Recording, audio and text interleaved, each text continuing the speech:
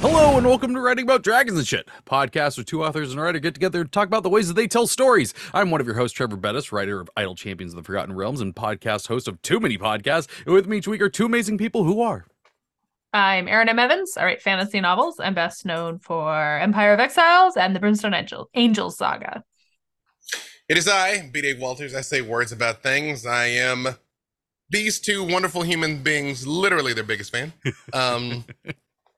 And I do a little bit of the writing in the wording. And hey, I don't even know if I told you guys, I got nominated for Best Supporting Actor for the short film I was in, 48 Hour LA. So That's Sunday, super awesome. yeah, Sunday gonna go to the ceremony. We'll see. It is an honor to be nominated. Yeah. That's freaking cool. Do you need us to take anybody out? Yeah.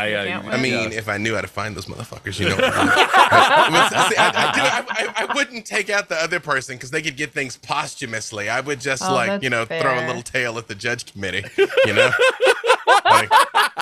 it's the way I do things. Seem like a more effective strategy. Right, exactly. You know, just try to just drop my pen. I keep dropping it right in front of the judge's table. It's just so slippery. So let me bend over and pick it up slowly. Again. Yeah. Well, I don't know what better image to start this episode off with. None. Hey, listeners, we're doing more listener questions because we said that's what we're going to do for a bit, and that's what we're doing. As long as you keep sending them in, we're going to do these episodes. Keep sending them. Mm-hmm. And Erin has our questions for the night. So we want to just dive into those. Everybody ready? Yeah. My body's ready. All right. First one. Hi, all. Your podcast is one of my favorite writing podcasts. It seems many people get bored after a while and have nothing to talk about, but you guys always have great energy. I'm a big writer of fantasy and have finished several books in the genre, but my biggest weakness is coming up with swear words for my worlds. I've listened to podcast episodes on the subject, but they are definitely my biggest weakness. Do you have any suggestions or advice? Thanks for the help, Dusty. Frack, yes. This is a Goram good question. Yeah, I mean, it's contextual. It's the Smurf language, you know? Like, as long as you stick with there's no logic to it. You know? I mean, frack and Goram do rhyme. I think, don't misquote me on this, because I very much could be wrong, because I'm not a Firefly super fan, but I think Goram actually does translate to a curse word in Chinese. Probably does. Oh, yeah, no, I think you're right. I think it is. I think it is Chinese. Yeah. But it's like been so Old West, goddamn. Yeah. Well, it is an Old West, but goddamn. Yeah, it works that way. But I think there is, You're right. That is not a made-up word. That is, I believe you are correct. That has a... I think also points at one thing that's really helpful, which is like there's a mouthfeel to swear words. Yes. Yeah. And kind of matching that mouthfeel helps people remember that's a swear word and feel like it's a swear word. Yeah. So that's one thing. Yeah. I'm also a little team say fuck. Yeah. It depends, obviously. I'm going to be honest. One of the most refreshing things of reading Empire of Exiles was people just dropping an F-bomb just anywhere they fucking please. And I was like, yes, this is what I need. They're like young academics cooped up in a library. I'm like, everybody I know like that swears like a sailor. Yeah, I mean, I will say for all the time I worked in Brimstone Angels, there were limitations, right? Yeah. I was allowed to say shit occasionally, but that was as hard as it could go. Yeah. And then there were established made-up swear words, and so I could use those. And a lot of it, you can get a lot of texture and viscerality out of like the words you choose, and it doesn't just have to be that one made-up word. Yeah. If you're having trouble finding made-up words that stand in for the swear words, and for whatever reason you're not going to use real swear words, some of it can be about the way that you put them together. I found my rule of thumb with Brimstone Angels was that if I had to use a made-up word, if I could fit it in a phrase that made it clear, like Tloon is a Forgotten Realms swear word that basically means fuck, but it doesn't sound like fuck. Mm-hmm. It's kind of, I don't know, it's kind of hard to say. It's a little soft. But if you say Tloon and buggering Shar, you get an idea that you're swearing by the goddess of loss, and you're talking about her performing a sex act on you. You kind of get the idea, like, okay, that's where we're going with that. And so that would be my other suggestion. If you want to have made up swear words and they aren't feeling right, put them in a really filthy sentence. I like and that helps. I do. Sorry, no, go ahead. No, please. I do like a couple of books that have gotten away with just using normal words as like their swears. Like the two that come to mind are Stormlight Archives. Their swear is storming, because storms are this big devastating thing that constantly happen, and so they storm that. And like at first I was like, oh, that's silly, and then by like the end of the first book, like I was walking around the restaurant I was working at, I was like, these storming plates. And then the other one is Jim Butcher's Dresden Files. He says stars and stones, and I always like that one just for it was a fun little thing to say. And so especially when the paladin dude would give him a hard time for his spell language. Yeah, Michael. Yeah. I do think that if you can find something that is like appropriate for the area and stuff like that, that is another easy little cheat code for a swear, because it just means something different there. I just Googled Old English swear words and came up with just a treasure trove of things that I'm actually not going to butcher the pronunciation of, dear friends. But you got options. Just make it consistent. And if you're not really sure, especially if you're going to use something that's like completely mundane, like dandelion or something, the first time someone says it, someone else needs to be like, language, like, whoa, hey, come on, like, whoa, what is that? I think that Trevor's point about storming, and we have an episode, if you haven't listened to it already, we do have an episode about cursing with Shauna Germain.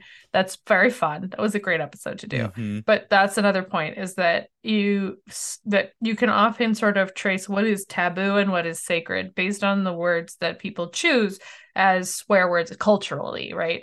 And so, there is something sort of, I feel like storms kind of straddle the line there, right? That in some ways they are a power beyond humanity, and they also fuck everything up, right?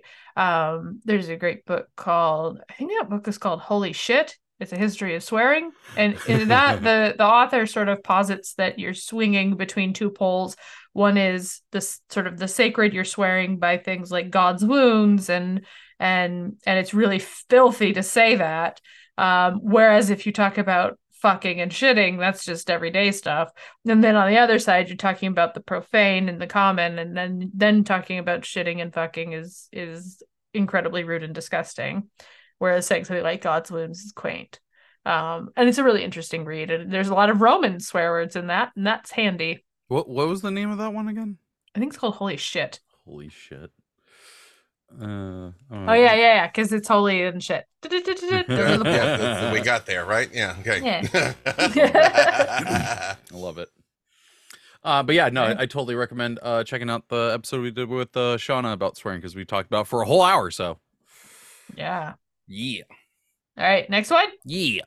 Okay. So as a heads up, this one they had a preamble that they said we could cut, and so this is the question for it. Okay. Is Theme supposed to be like high school English class, where Frankenstein is a story about consequences because look at what happens when Victor the Not Doctor is a crappy parent? Or is it like this is a found family because we can choose who is important to us? Is it a motif that keeps showing up? Like this story is obviously about motherhood because look at how many mothers there are in this thing. Because everything I've researched seems to say that it's some intangible like love, guilt, or revenge. I guess I just don't understand how such a broad concept is supposed to be helpful. Regardless, I hope this email finds you all well. I hope you can excuse my tiny pile of brain cells. Sincerely, Susie. So y'all know that I'm a fiend about this. Theme is what your story is about. I don't think you have to keep hitting the reader over the head with it. In fact, I think it's rather annoying when you hit the reader over the head with it.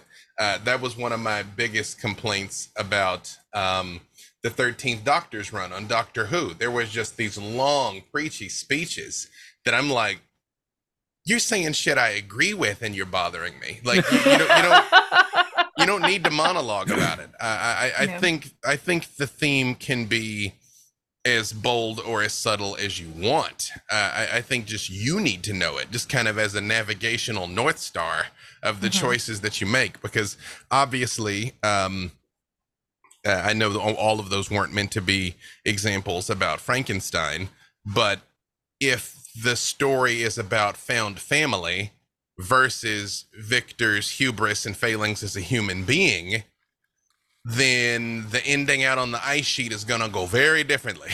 Yeah. Pending the statement you're trying to make. Yeah. I think people very often mistake, again, what happens for the theme. You know, like I'll be like, what's your story about? It's about a bank robbery. No, a bank robbery is what happens. Yeah. What's the story about? Is it the corrupting influence of wealth? Is it robbing from the rich to give to the poor? Is it the evils of capitalism? Is it how having a cash-based society suddenly enslaves us all? Is it that crime never pays? I mean, any of those can be themes about a story where they rob a bank. Yeah. So yeah, that's my 30-second monologue, knowing I could monologue more about this. A topic you're passionate about. Indeed. I am put in mind of a writing book I read once, which I don't remember the author's name, but it's called How to Write a Damn Good Novel. This is one of those books I picked up when I early wanted to be a writer. And one thing I really remember is the way he talked about theme. And his argument was that a good theme takes the structure of X leads to Y. So something like a cash-based society leads to slavery for us all is a theme that lets you know which way your story is going. So it doesn't have to, in my opinion, right? But if you're having trouble with kind of wrapping your head around figuring out the theme of your story, like what's the general concept? Okay, like if it's about motherhood, there's a lot of mothers in this. The motherhood elements are important to what you're saying in the story. Well, what happens? What does motherhood lead to? Right? What are you saying about motherhood? Right? Because motherhood could lead to being, fulfilled and future seeking, or motherhood could lead to being exhausted and misanthropic. It's the same. Sometimes, some days it's both, frankly. But you're saying something with it. And in my experience, the other sort of variable in this is if you're writing a story with like multiple points of view, frequently it's going to be, there's a concept that the story is about, but it's also going to sort of be that X leads to Y kind of structure. If you're going to pull on that, it's going to be a little bit different for each character because each character is going to kind of come to a different position and ending. Ideally, that helps you kind of flesh out the whole concept. Yeah, that's what I got. I don't think I have anything better to add than what the two of you said. I think the what B-Dave said there, especially, was like, it's not what happens in it, it's what the story's about is the biggest thing there. Because yeah. It was James and Frey wrote How to Write a Damn Good Novel.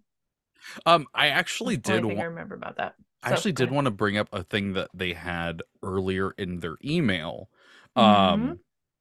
Because they were talking about so I'm just gonna go ahead and read this part of it. I've outlined some stuff and can summarize what needs to happen, but I'm far less confident in terms of fleshing out things or figuring out what details to include. Like I should probably include some stuff between the first day of school and the end of the first semester, because it's probably smart to include the main character bonding with the other people, even if making friends with classmates might not necessarily be super important to the main driving force of the drama between her and her protective older brother. The thing, like, what you have there, like, you see something that you're like, I need something here, and I think you're looking at it as just that structural thing, but like it's more of like what needs to happen for these characters. If making friends isn't part of that story, you can just say that they made friends. Like if you see something structurally, like, I need to show them doing this, what things do the characters have there that could flow into this scene? Like, what do we need to establish for them, for their stories to keep going, that can happen in this part? Because I think right now you're just looking at it very structurally, like a little too structurally, you know what I mean? Yep. Yeah. Build the space. Yeah. I mean, if your story's not about events that happened during the school year, you could very much say like, well, you know, the school year passed. Yeah. Yeah. It could be a sentence if, you know, don't force it. Yeah, 100%. Yeah, and that's the other thing. Like, if it just doesn't need to happen, doesn't need to happen. I would say personally, you know, knowing what little we know about your story based on what you just said, I would start your story in Medias Res, which I always say wrong because I'm from Arkansas, and just tell that important thing in a flashback. Like if your story is about the summer, but you need to get across the fact that this person saved you from a bully, okay. Flashback to the day they save you from the bully at a dramatically appropriate moment, and then keep telling them the story about the summertime. Yeah. That was just a little extra thing in their email that I wanted to point out. Good bit. Yeah. Right, thank you for writing in. Thank you. This one starts with a lot of silliness. I'm just I included the silliness on this one. So first off, George R.R. Martin is dead to me. You know what? First of all, I already agree with everything else you're about to say. Well, I reject linear time and all the lies of the before times. This person's a genius. Did you write into our show? No. If it starts going on about how beautiful both of you are, maybe. Thirdly, the Jedi can all jump in Bantha Poodoo and suck on their blue milk. I like the cut of this person's jib. Okay. But in all seriousness, I'm trying to write a novel about a character with multiple personalities. And when I say multiple personalities, I mean, well, this. Personality A is very quiet and rather sweet. Literally the last person you would expect of being a walking killing machine. Personality B, on the other hand, well, he's basically a level 30 killing machine who would be fighting at best mostly level 7 enemies with the occasional level 40 or 50 popping in from time to time. What I'm wondering is how I should play this from a perspective POV. I'm thinking either omniscient third or omniscient first. The latter I would prefer to do, but if I'm not mistaken, would that require me to possibly write chapters with different perspectives, a la George R.R. Martin, R.I.P., which could get tricky to write. And cherry on top, would it be better to leave the characters' biometrics the same when they go berserker, or should they wolf out a la Hulk? Well, let's be honest, wear a Minotaur. How would you guys play this? Thank you for your time. Keep doing what you are doing, Andrew. First of all, Andrew, glory to you and your house. That's the first thing. I'm gonna let Erin talk about the point of view stuff because I know she's particularly passionate about that. I will only say for the biometrics thing, whatever you think is dope. I mean, I think a physical transformation probably is cool if you're thinking ahead to a visual adaptation to this or even merch. But I mean, I just think about something like Berserk, the anime, where Guts always looks the same, but he just gets all vascular when he's doing Guts stuff. You know, so there's not a right. I don't think there is a right answer there. You've got excellent examples of both. I think if you're going for bananas, though, I think he should change because changing is innately more bananas. If you want it to be sort of like. I don't know if you all remember the movie Equilibrium. Christian Bale, I love that movie. Directed by Kurt Wimmer. It is great. It's first of all, it is the best bad movie ever. It is the best bad movie, and it completely nails that you cannot trust Sean Bean even when Sean Bean is right. Like Sean Bean will betray you even when Sean Bean is right to betray you. But spoiler alert, there is very much a sequence of events where somebody is experiencing a whole lot of emotions, and then they just go blank. And then when they go blank, that's when they start killing people. So you can get that, but I think a physical change is more fantastical. But I will turn it over to Erin. Okay, so for point of view, and I just double checked to make sure that I understood what these were. So omniscient third is where it's sort of told in the same sort of style as a your standard novel, right? You use he and she and they. And in Omniscient's case, you're kind of able to dip into each of these characters' heads at will. Omniscient First is the case where you have an established all-knowing narrator, that is usually like you're going to establish a third character here, because I'm going to treat both personalities as separate characters for the purposes of this discussion because they're very different. So in that case, you are establishing a narrator who knows everything that's going on. And I've seen this done in other books. The one I'm trying to remember, it was a book about the Ptolemies that was kind of a tongue-in-cheek historical fiction that was narrated by the god Thoth, which was, it worked, I think. But so that's an option. If you are, so you would not be doing different perspectives in that case. You would have one perspective and it would be this third narrative character. Because you describe it as you have to write different chapters, I think you are thinking in that case of doing a first person point of view, not omniscient. And you would in that case. And I would pause on the idea of having two first person narrators. It is doable, but it is tricky. Yeah. You really have to have a good grasp of voice, and you do have two characters that seem very different, so it's possible. You might, and for all things, I'm kind of like, man, try it. It might be great. But I will say it is difficult from a writing perspective to distinguish the two, because people's eyes really lock on to the I, me, my's. And so especially for a first person, like I find first person really works best when that first person character has a lot of stuff to sort of observe outside of themselves, right? Not talking about themselves as much as talking about kind of the whole story, because it disrupts that issue.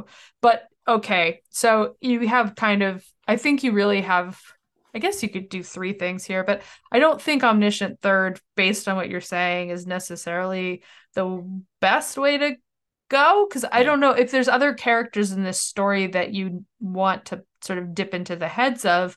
I don't know that that's going to give you as much bang for your buck. Yeah. Omniscient First could be really interesting. It is a little bit challenging because you are going to have to create a third character there who knows everything. And you don't necessarily have to flesh that out, be like, well, who would know what's going on in their heads? You just would have to establish a third person. I got an idea, but I can wait. Oh, I love it. Or you're doing kind of a normal third person alternating, a limited third person alternating between these two points of views and changing the style of writing to establish the voices of them separately, which I mean, that's what I do. I don't think that's hard. I don't think you necessarily have to separate it by chapters. That's a nice way to like really make sure people know who the hell's talking, but I don't think it's necessary. And I guess the big question I have is what is the goal with having those two perspectives? And that can help you kind of decide which of these tools is the most useful, right? What do we learn about perspective B from the moments we spend with perspective A? Because that will give you, I think, a bit of a roadmap toward what you need.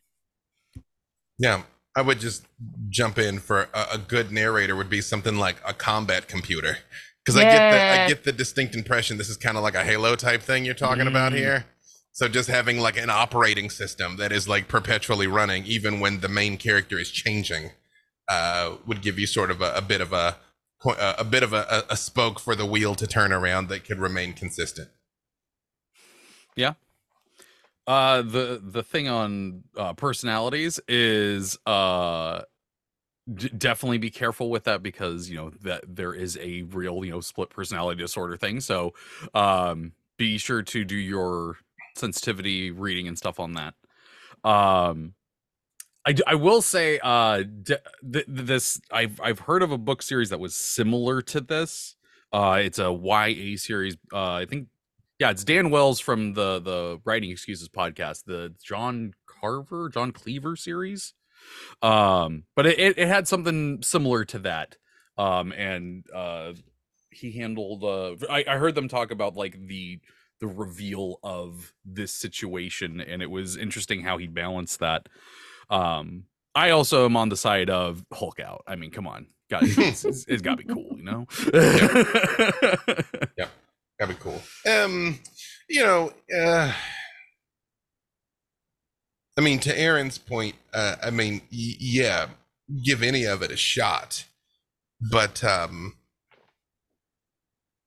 because I think if you look at, let me give you two very different examples. Give you the example of Venom, who was constantly communicating with the symbiote, and in most iterations of the character gets along great with the symbiote, versus the Incredible Hulk, which was two different people, but could interact in his mind. But David Banner / Bruce Banner, pending which iteration we're talking about, was always trying to not let the Hulk out.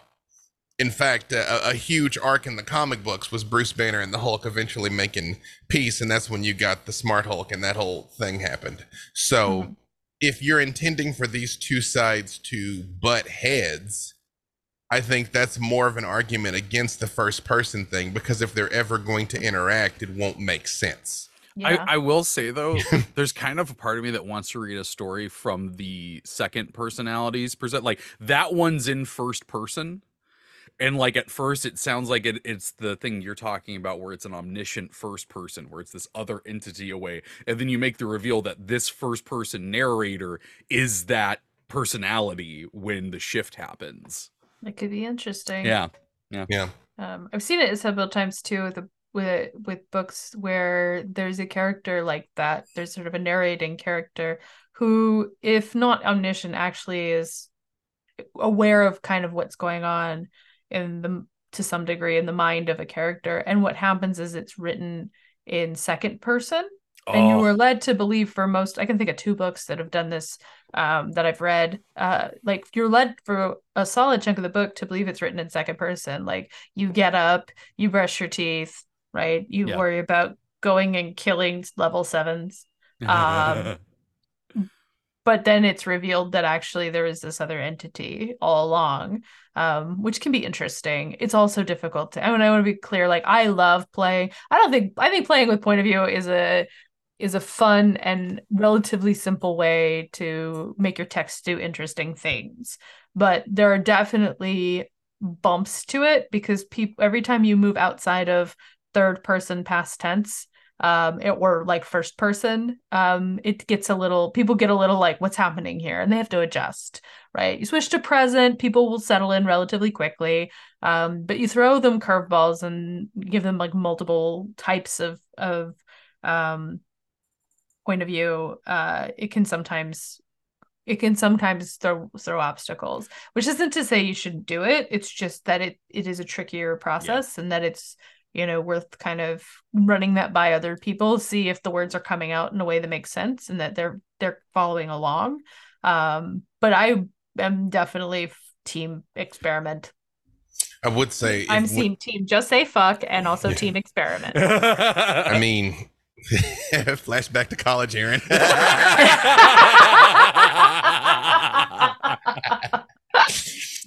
I would say this, though: when you give people to read it, do not explain to them what your intent is. Yes. Because down the road, you won't be there standing over the shoulder of potential readers to publish it or people that buy the book. It's got to be able to stand on its own. Yes. So let people read it and then grow them afterwards. Exactly. Ask them afterwards. Yeah. Mm-hmm. I like it. All right. Ready for the last one? I think so. Well, I do have a few more in case we got some extra time. Okay. I've lost all the last one in space. I have. Yeah, I'm actually not 100% sure when we started, but these have been fairly quick, I think. Yeah, I think so. Right. Yo, Tangent Lords! I am about to start outlining, and I wanted to see what you guys think about certain genre combinations. I have an idea where I have the point of view of a kid who's ended up in a dark and twisty realm. I want theirs to be a horror story. Then the other POV/POVs will be a couple in an adjacent realm, so still fish out of water, but their story will be romance. The idea is that you're getting rising and falling tension at the right times and looking forward to getting back to each POV for different reasons. How do you guys feel about this particular mashup of the romance and horror genre? Do you have any advice for me, please? Thank you, oh gods of the tangent realm. Vaughn. Welsh flag. Hey, it's Welsh. Oh, B-Dave's making a face. Yeah. I'll let Aaron say something first. You go first. Okay. I'm still team experiment. I'm trying things how you find the cool new, the hot new nonsense. I do think you have two very different audiences with horror and romance. And so I think you need to think about what those two genres can sort of say to each other and kind of feed into a united story. Because the idea that you go through one point of view and it makes you, you then become interested in what's happening in the other point of view, totally great instinct. Very much how the best way to sort of weave together multiple points of view. But romance and horror are very different vibes. I should say there are places where they intersect, right? There is like dark romance, right? There are lots of books in the dark romance. Yeah, gothic romance can kind of be here, but this is where the romance is. The horror is bleeding into the romance. If I'm reading a chapter and it's about a child being hunted by shadow monsters and being fearful for their life, and then I'm reading a chapter that's basically like a rom-com, I don't see how they're uniting. And I feel like I'm kind of putting myself through two different experiences. And so that's the thing I want to see you answer is what is the holistic experience here? Why are these two stories in the same book? So I actually have a pitch for this because while you were reading this, I had a thing pop into my head. This is yours, listener. You take this if you want to. Essentially, if the couple's plot was them in turmoil, where they're being faced with challenges that are stressing their relationship, and those stressors, them butting heads because of these, causing the horror things to happen in the other realm. So when you're reading the couple, you're like, oh no, they're arguing. Oh no, what does that mean for the kid? Like that sort of thing, I think could be an interesting kind of story to weave. Yeah, I do think even then, like, okay, and here's the other question. What do you want to do with this? Are you just writing something because it's intriguing? If you're just making something because you really want to make it, great. If this is the book that if you're gonna write this book and you are gonna like try to put it up on Kindle and you don't care who reads it, great. If you want to put it up and you want to know like who to sell it to, you're gonna have to pick where it goes. And if this is a book you want to go trad publish with, you're gonna have a figure out like how are you going to kind of sell the whole concept of the book, because the query letter where you explain like this thing but this thing, like if it's what Trevor just said, that feels horror, right? That feels horror with a romance, and that works. If you want it to be these are two separate stories that are side by side, I think then we're getting into a question of like, what are you actually telling a story about? What's the theme here? Which genres does that fit in? I feel like it's not going to fit in romance, pure romance, but fortunately romance is a thing that tacks on very nicely to many genres. Yeah. All right, B-Dave, have you formulated? Yeah. I mean, again, team fuck it, try it. But I just think those are two very different experiences. You can have excellent coffee. You can have excellent pizza. You can have excellent birthday cake. Blending up coffee, pizza, and birthday cake in a blender and then trying to drink it is not, I don't know that would be the best experience. And I just was running through my head here where I'm like, take Love Actually. You know, you have this point of view kind of ensemble thing, but just one of those points of view is the Texas Chainsaw Massacre, but only one of them. You know, I'm like, what? You know, like I don't. Does the Texas Chainsaw Massacre find love? Does Leatherface find love actually? Did anybody ever offer Leatherface a hug? I'm just saying, did anybody ever try? I think that, but I think that's a good point too, because even there where I'm joking about it, like maybe you could, that pushes it very much, that romantic comedy gets pushed hard into comedy because the only way to like make this a whole story is if that's a gag, right? If we're actually scared of Leatherface and we're actually supposed to be like getting that rush of adrenaline from watching it, this isn't a romance anymore because that's not the experience of a romance. And so if we make it into a joke, it can stay, and then it still can be romantic and have comedy, but it sort of slides a little more towards comedy than romance. Yeah, I feel like the reader would get whiplash because if I'm on the edge, if they're about to kiss, oh shit, he's kicking in the door and he's got an axe. Oh, but wait, we're back to the kiss. Like, are there horror movies that have strong romantic subplots? I don't watch horror movies and I read horror. So there are actually, I will say this, well, I don't know, that romance was weird. The Death of Jane Lawrence is a horror novel that has a romantic subplot, but I'm not going to say, I don't, it's really weird. That's funny. Death of Jane Lawrence. So I don't know, but again, the ones I can think of. I'm gonna Google horror stories with romance in it. I mean, lots of them. Dracula's got a romance component. I mean, so does Frankenstein. To bring that back, it just. Oh well, yeah, like gothic or gothic horror has this in it a lot, where like romance does become a part of the plot. I do feel like the ones I can think of are a lot of like, that's not really a romance. That's ill-advised on every level. Yeah. I will give you. Like Twilight. I mean, I don't know. I was thinking Wuthering Heights, but like, but like Jonathan and Mina, with the exception of the fact that all through Dracula, I was like, would you dudes fucking listen to Mina, because she knows she's capable, and you're all acting like she's useless. But at least there's that. And then everybody's swooning over the sea. Let the Right One In had a weird romance plot in it. Did you read that book, or did you just watch the movie? I've actually not watched either. I've only heard people talk about the movie on like a story breakdown. The book is very good. It is a book, isn't it? I forgot about that. The book is very good. They're making some changes in the movie. Yeah.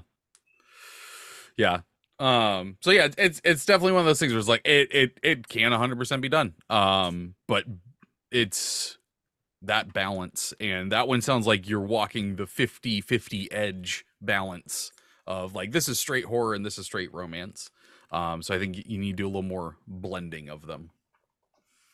Yeah. All right. Another one? Yeah. What's the difference between alpha and beta readers? Are there separate considerations I should keep in mind when selecting and later briefing both of these groups? Alex. I've never heard the phrase alpha readers. Oh, really? To be perfectly honest, no. Oh, I've heard alpha testers, but I've never heard of an alpha reader. I mean, it's kind of in the similar vein where like alpha readers are, I've finished the book and I've maybe done a little editing on it, but I'm just sending this over to someone to see if what I'm even going at is working. Oh, that's what I do to my beta readers. So. Yeah. I think they've both just kind of gotten folded into beta readers. But I do know I alpha like crit partners, except you can't abbreviate it. It sounds like something else. But I think it is kind of covers all those bases, because sometimes you just want to talk to someone about, or you want to send someone like a scene and be like, does this work? Are you having the right feelings? Sometimes you're like, here's a draft. Sometimes you're like, okay, I just need someone to read this one more time. And it is good to know what the people you are working with have, like the bandwidth to do and the skills to do. Like, I have a friend who is really great for reading scenes, but if I throw a whole book at her, that's too much most of the time. But if I feed her that book, a scene at a time, she'll absolutely do it. And she'll have great things to say on a scene by scene level, and then she will also have good points on the whole novel level. But like that's just a difference, right? And then I have friends who are really good at like copy editing level stuff, who don't really want to do big picture stuff. And so I think that's the thing to keep in mind, is that there's different stages to sort of the development of the book, and what can these different people who you're working with do, but also what are you good at? Yeah. I feel like I'm best on a first draft. Mm. I mean, I think, to everything you just said, I think it's the difference between somebody you let read something in progress or a segment or the whole thing. Mm-hmm. I think, because sometimes some people get the wrong idea. If you're like, here, I did that with Aaron and Trevor. I let them read Act 1 of a screenplay, and I was like, do you give a damn about these people? Yeah. That is my one and only question. Do You made two cool dudes. Exactly. Yeah. Do you care? And a school full of ninja princesses too. Don't forget about that. Oh, right. But it was like ninja princesses with the coolest way to get to school. Thank you. But again, I was like, but just do you care? Then that was my only question. You know what I mean? I was like, that's the only thing I need to know. You know. Some people don't necessarily have the vision for that, or will get hung up on minutia that isn't necessarily what you're after, versus when you can be like, here's the whole entire thing, you know. Yep. And quite frankly, not all feedback and opinions are equal, because some people, just the fact that you ask them for feedback will mean they feel like they need to be pedantic and tear it down in a way that they never would have otherwise. Yeah. So for real. Yeah. I mean, I think that's the other part, is like, choose your crit partners wisely, because some people they do not have those skills, and getting bad feedback is at best just tiresome. Like, just the kind of feedback where you're like, none of this is useful, this isn't what I asked for, this isn't what I needed, and at worst it can be harmful. If you're the kind of person who feels like they have to do all the things people say, you don't want someone who's just talking to make noise. Yeah. Sorry, I was just vividly in a memory I had with a friend talking about my first book, and just it was chapter 4, and he was like, "You haven't explained your magic system," and I'm like, "It's chapter 4. Like, what are you talking? How did Gandalf's staff light up?" Right.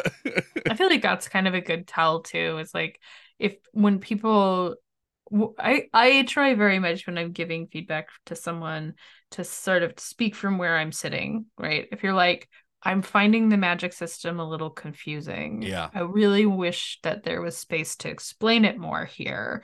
That is all 100% true. If it's like, you should have explained your magic system by chapter 4. Well, there's a million examples of why no, right? And if you're just going by, well, but other books did this, that's not helpful. If you're going by, well, here's what I would do, that might not be helpful either. But if you're just saying like, hey, as a reader, I want a little more of this kind of information, that gives them something useful. Because then, that can look like a lot of different things. It can look like you saying the staff lights up and it's so mystical, everybody's in awe because nobody knows how this works. Right? Yeah. Or it can be like, oh no, the crystal is down 0.2% of mass and therefore the staff won't light up. We'll have to rub some dirt on it.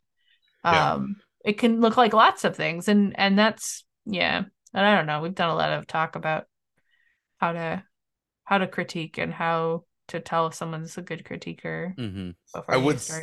I would say, when somebody asks me to read something, before I open it, if they hand me something physical, literally in front of them before I open it, if not figuratively before, I will say, what exactly do you want from me?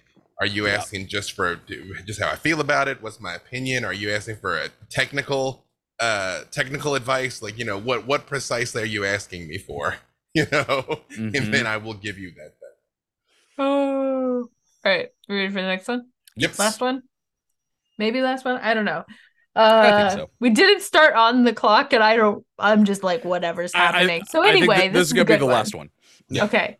Hello again. I just have to say, I started listening to this podcast for information. I kept coming back for the entertainment. And I can't stop listening because of the inspiration. B. Dave's comments about how the world needs our stories in the episode that came out today was so incredibly awesome. Oh. Anyways, couple questions. First, let's just say I was looking for a writing course that could take, let's just say, like 5 years off my writing journey and took perhaps 14 days. Would one expect such a course to include some sort of feedback, or should one expect to be content with just information? So I would say two things. There is the ability to leave comments on the courses, and quite frankly, the system that notifies me when that happens is jank at best. What I will say is my DMs are open on Twitter. So if there's something you really have a question about, just hit me up on Twitter at bdavewalters, and I will answer the best that I can. Okay. Second, I might have to comment extensively on this one. Sometimes characters do dumb things or make bad choices, like Kavoth I don't know how to say his name, Kavoth not being able to shut up, or taking an interest in a milquetoast scribe in a world where Tanook exists. I find that sometimes I can understand and forgive the transgression, and other times I can't, or simply become annoyed by the character. Like, how can you be the dumbest person ever? But making mistakes is such a human thing to do. What are some ways you use to have a character make mistakes while not coming across as a dense, annoying halfwit? Thanks again. Best, Zach. There's also a PS on here. I'll go ahead and read. PS, Trevor has a job as a writer, right? How long are we going to let him downplay his well-earned writerness at that whole 2 authors and a writer bit rather than just saying 3 writers? I don't know, man. That's my boy. He's like Trevor Belmont. Can't have him talking down about himself. We've given him extensive hard times about this, since he's the one that gives the intro. It's just got a nice flow to it. I will agree with that. Yeah.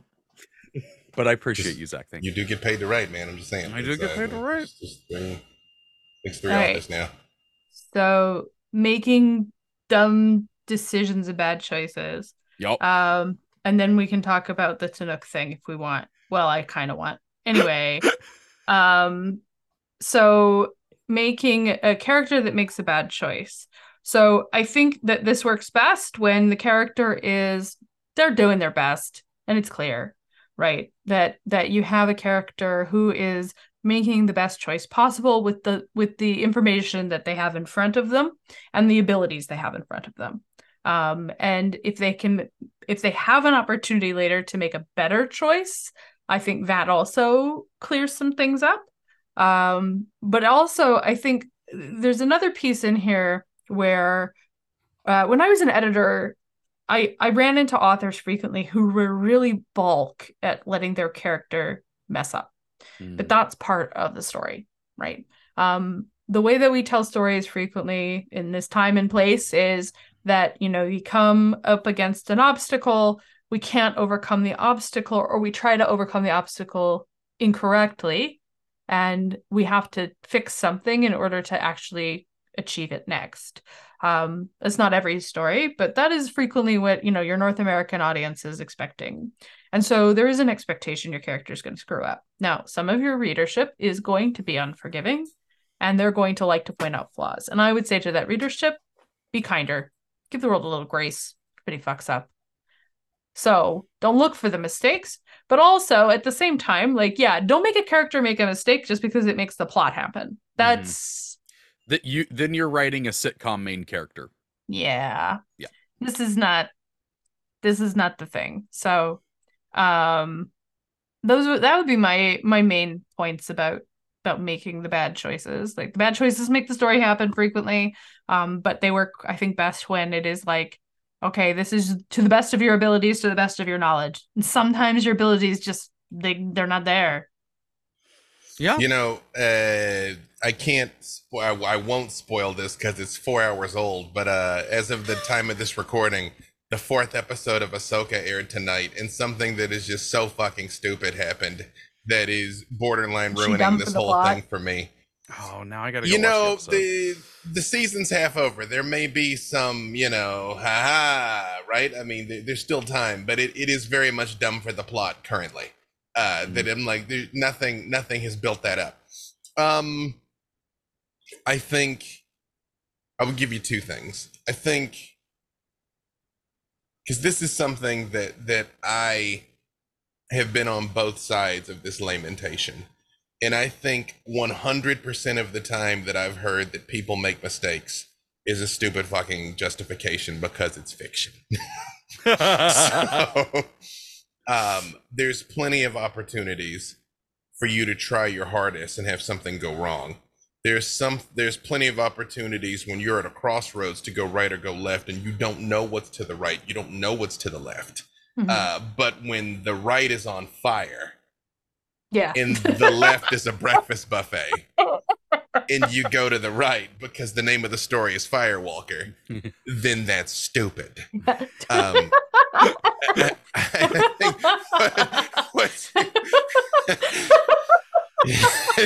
think this situation is incredible. Right. Yeah, I read a lot of bad things in my time. I think that is the most beautiful example of stupid for the plot that I've ever heard, and I love it so much. Thank you. Sometimes we say things and I'm like, I wish we had a merch shop, and that's a lot of words to have on a t-shirt, but I'd still wear it. Put it on the back like a Star Wars crawl. There we go. It could say stupid for the plot on the top, on the front. And then it could have, if you're got a fork in the road and there's a breakfast buffet. It's just a fork at the bottom and then like in a Y shape. There's fire. There's right, a breakfast buffet. Yeah, I think worrying about are people going to like this character is a little bit of a sucker bet, because some are going to like your character, some are going to hate your character, and that's actually all right. It is better if you have a polarizing character, to tell you the truth, than just sort of a okay character, because okay is forgettable.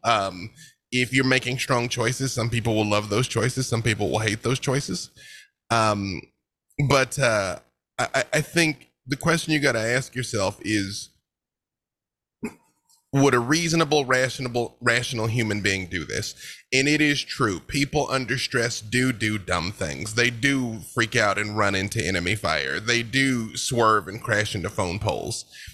But if that happens in your narrative, it is almost certainly going to ring hollow. One of the most egregious examples of this that I hated so much was in the Terminator series. Aaron, I know you didn't watch, but No. did you, Trevor? Did you ever watch the Terminator series? I didn't watch a lot of it. Lena Headey?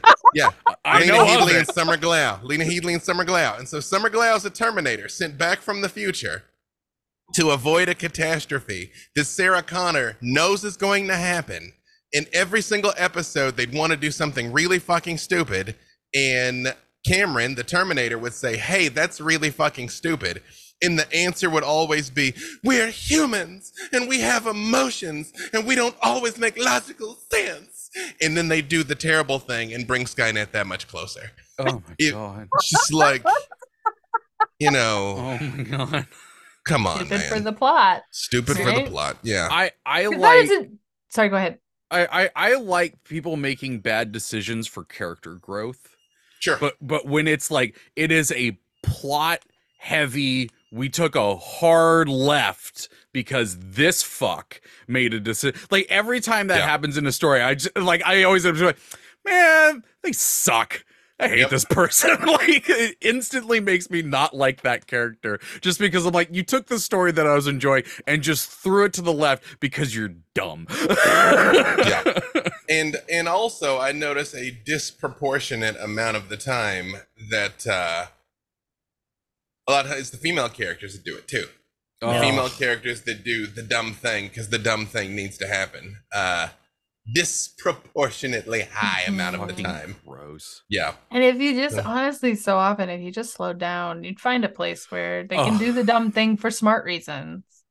I will say, you know, my my main character in Electropunk, Ruthie, I very much have her run face first into everything because that's who she is. Yeah. Mm-hmm.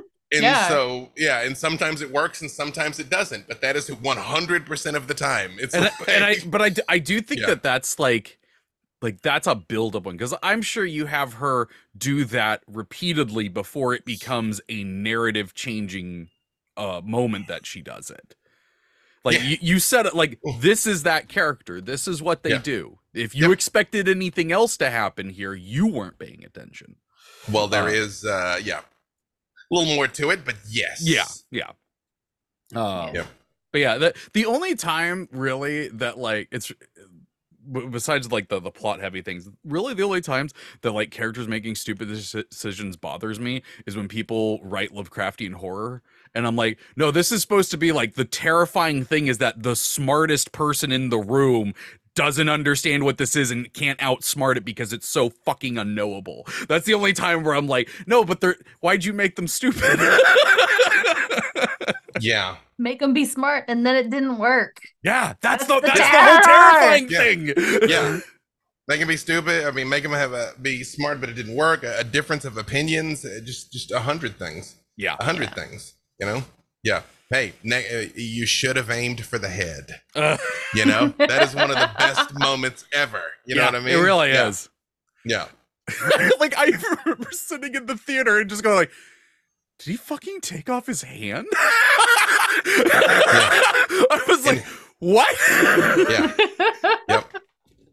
Oh, yeah. The other question, the example, I think this person is someone who has expressed that doesn't like that in Empire of Exiles, Eni has a crush on Quill because Eni and Tanook are so close. And Zach, I'm gonna tell you, Tanook is Ace Arrow. He is not interested in getting with Eni. He's like her brother. They are best friends, but he does not want to do that with her, and she respects that. So she's a, I forget how she is. She's like 19 or something. She's 19. She's incredibly sheltered. She sees a cute boy, and who is not someone she lives with all the time, every day.